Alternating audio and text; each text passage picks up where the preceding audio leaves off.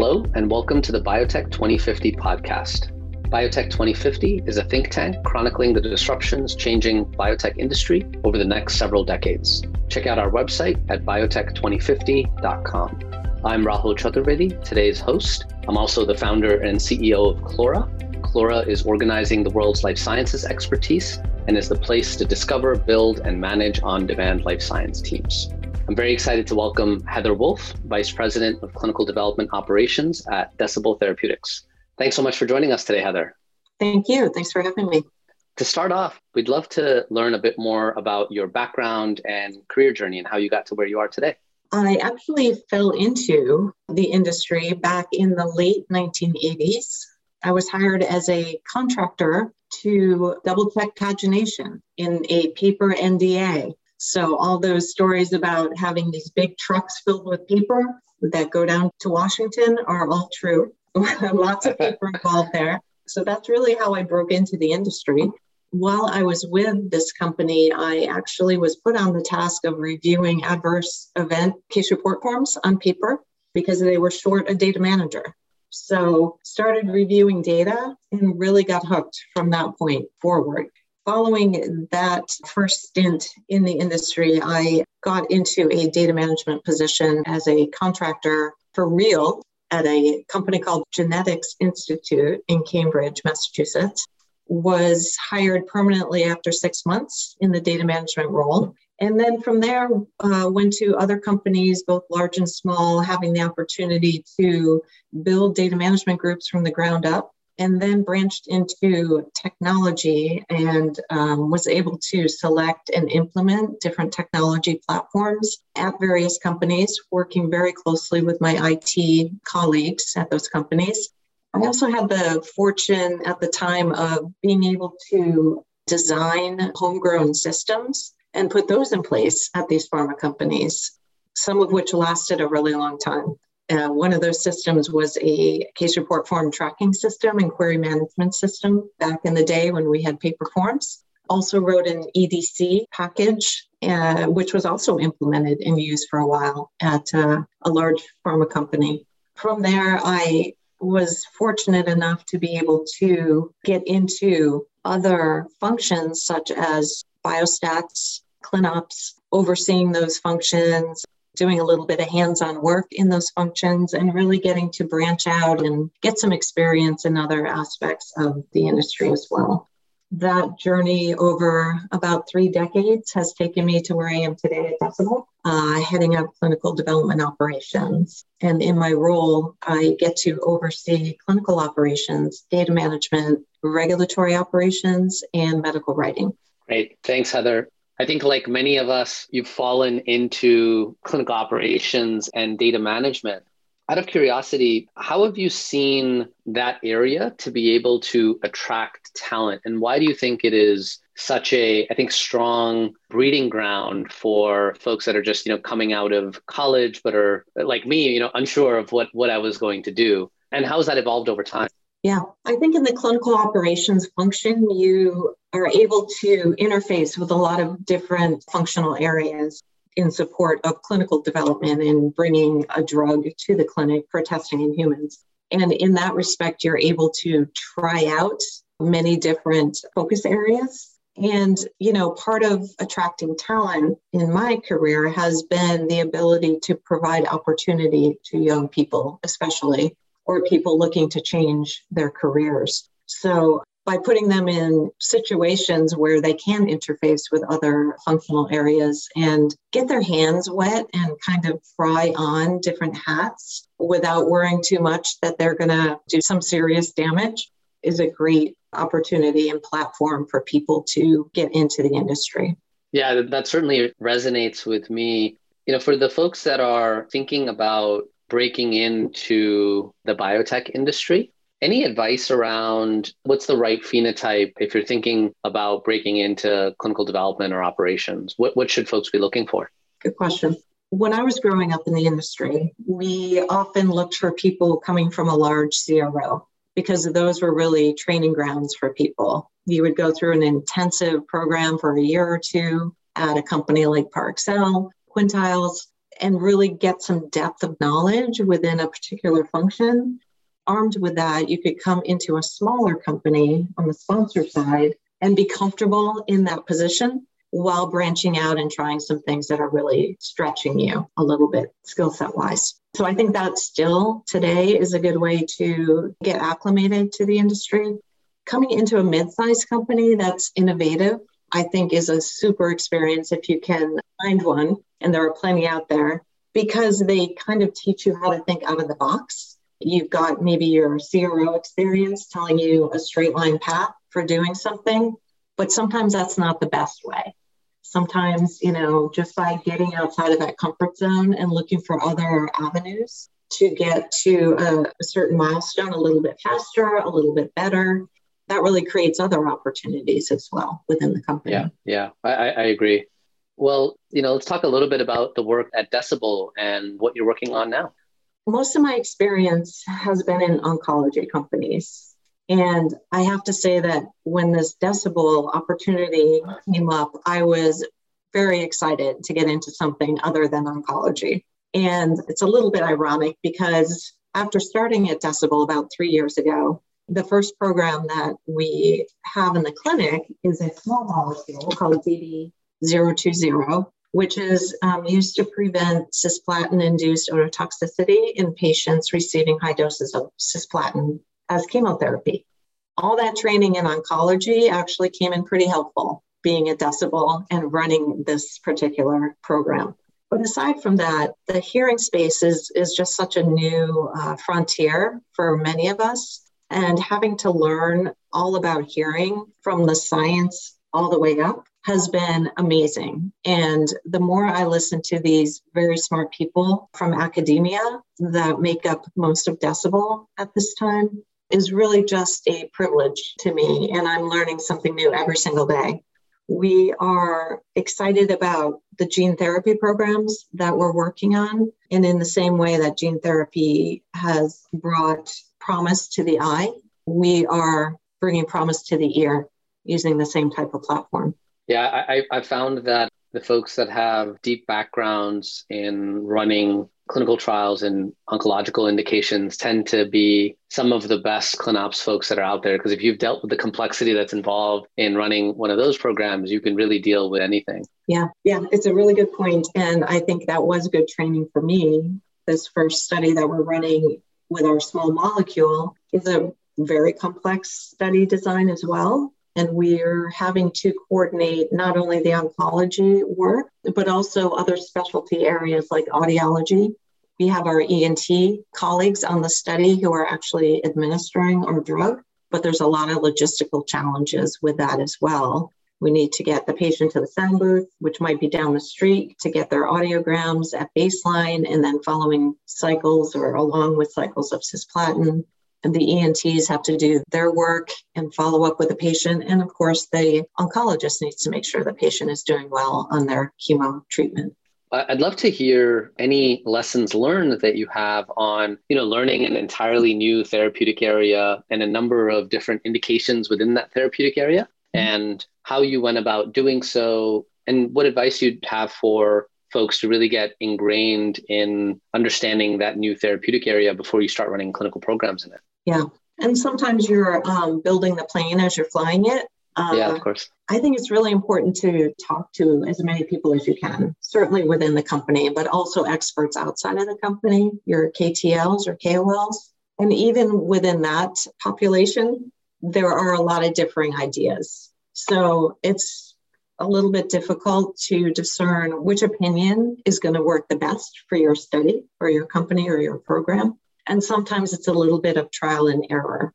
So I think taking real-time learnings from what you decide to apply internally or with your trial is really important. And to do that early on, you're able to pivot if you need to pretty quickly. I've been doing a lot of literature reading. So lots of papers out there usually on various topics. And again, you're seeing conflicting information a lot of times. But I think one of the keys is to be able to kind of hone in on what the signal to noise is and pull together all these common threads that you're seeing in the literature out there to be able to bring the best practice back to your team and your study. Thanks for sharing that salient advice. Would love to talk a little bit about your current pipeline and where current trials are in development. I understand you're actively recruiting for some trials, I believe. Yeah, we have one trial in the clinic right now, and that's a DB020 small molecule program. We are in Australia and the US for that study, have been recruiting now for the past year or so. What's interesting with this trial, as with our colleagues' trials as well, is that COVID has had an impact on enrollment in the study, as well as logistics, and to try to figure out how to work with sites and patients to alleviate any concerns around COVID has been really interesting. And obviously, we have not crossed this bridge before. So kind of the sky's the limit to us all for thinking of innovative solutions to get past this. We're currently moving our first gene therapy program towards the clinic as well. So doing a lot of pre-work on that, running a lot of non-clinical experiments, and just planning for the future around that study. Great. I imagine now must be one of the most challenging times to run a clinical program, but perhaps one of the more exciting times to run a program in the sense that there is lots of room for innovation and FDA and IRB seem to be understanding the need to relax some of the old ways of doing things as long as obviously patient safety is held to the highest priority. I'm curious what you've been seeing in terms of what's been the silver lining associated with COVID as it relates to running clinical trials. Yeah, that's a great point.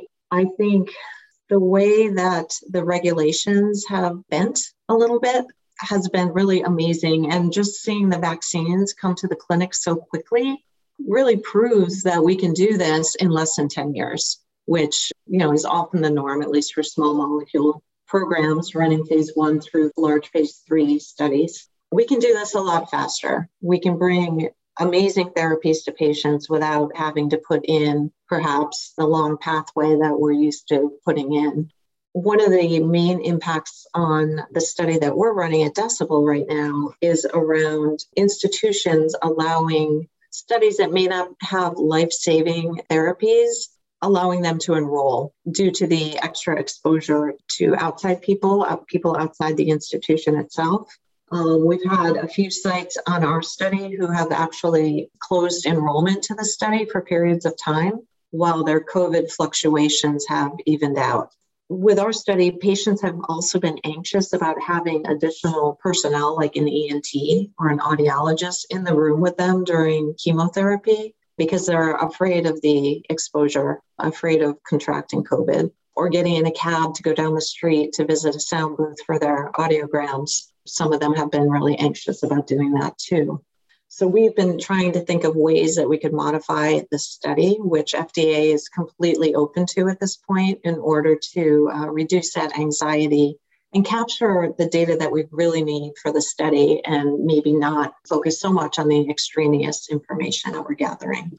Unfortunately, with our study, the audiograms are key to safety and efficacy.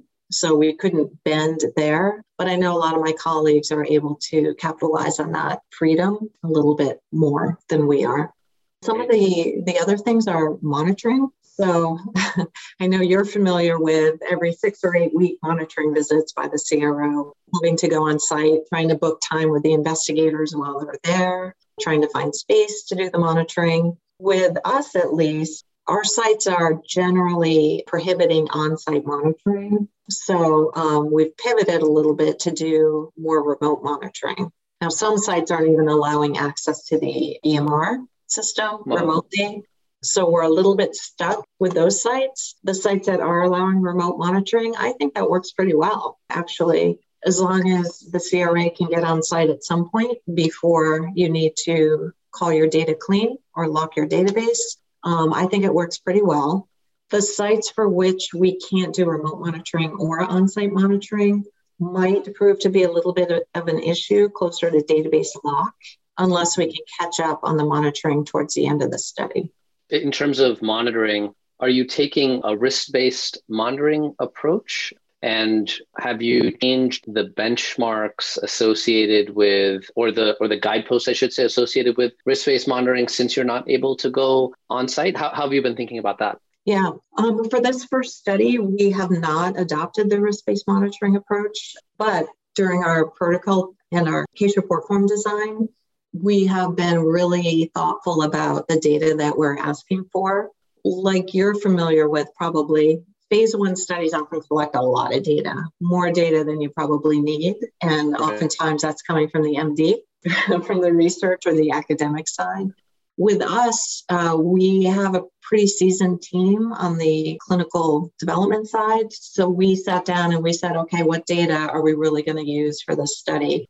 The logistics are so burdensome for the site and the patient that we just want to reduce anything extra that we can take out of the protocol. So the data that we have should, for the most part, truly be monitored.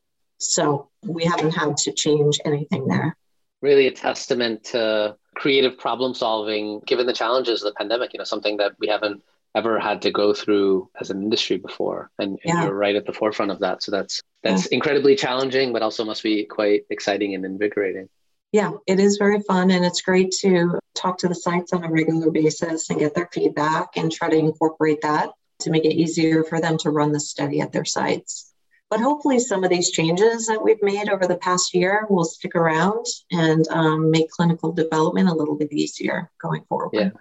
Yeah. Anything we can do to make it easier on patients, reduce the burden of data collection, I think would go a long way. I'm curious, what are some of those innovations that you've been seeing over the last year that you hope are still in existence post-pandemic? Well, aside from the remote monitoring, I think we're reaching out, at least at Decibel, more and more to collaborators to obtain data sets that they have, historical data that they have, doing natural history studies as well. And I hope that trend continues as the FDA and other regulatory agencies are getting more open to leveraging natural history, real world evidence, patient-reported data, which again might lighten the burden on clinical protocol design in the future. So I hope that sticks around. And as we gather more and more data and the data sets get bigger and bigger, the tools for cleaning that data are getting better, and that will just make analytics even stronger. It's rare to have the experience that you've had over the last year and change, not only because of the pandemic, but going from a privately held company to a public one. From your perspective in clinical development and operations, what changes have you observed in terms of now working at a publicly traded company, if any at all? So there's a lot of rules, apparently, when you go from private to public. And I think training the company on those rules is pretty challenging for the leadership team. Basically, it's around what you can and can't say publicly as a public company. There's some pathways that information sharing has to go through. We can't go to a cocktail party anymore and chat about specific things that we're working on or results from those studies. So we have to know exactly what appropriate looks like.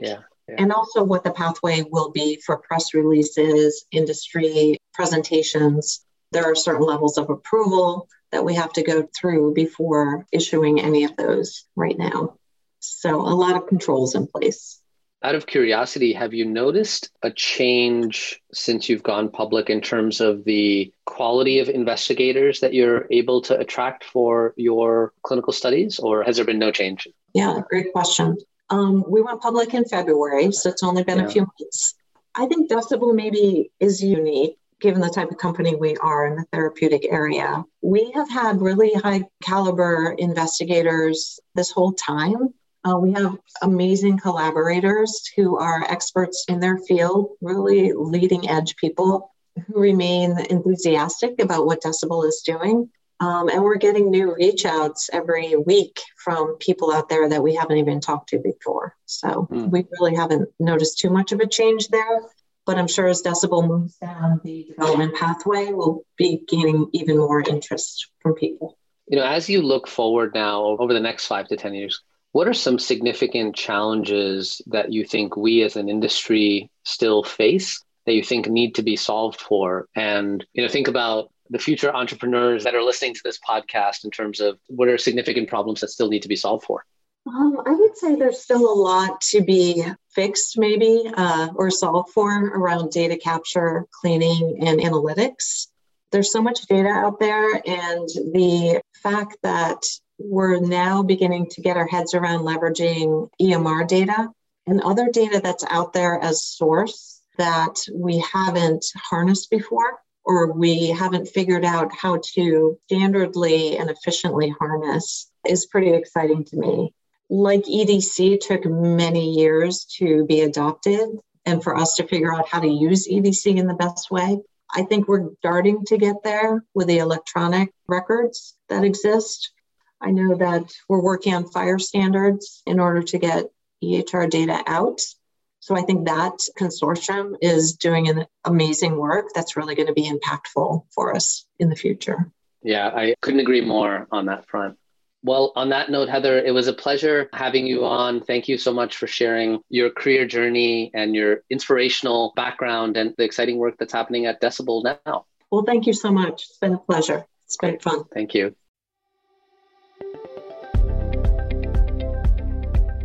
Thank you for listening to this episode of Biotech 2050.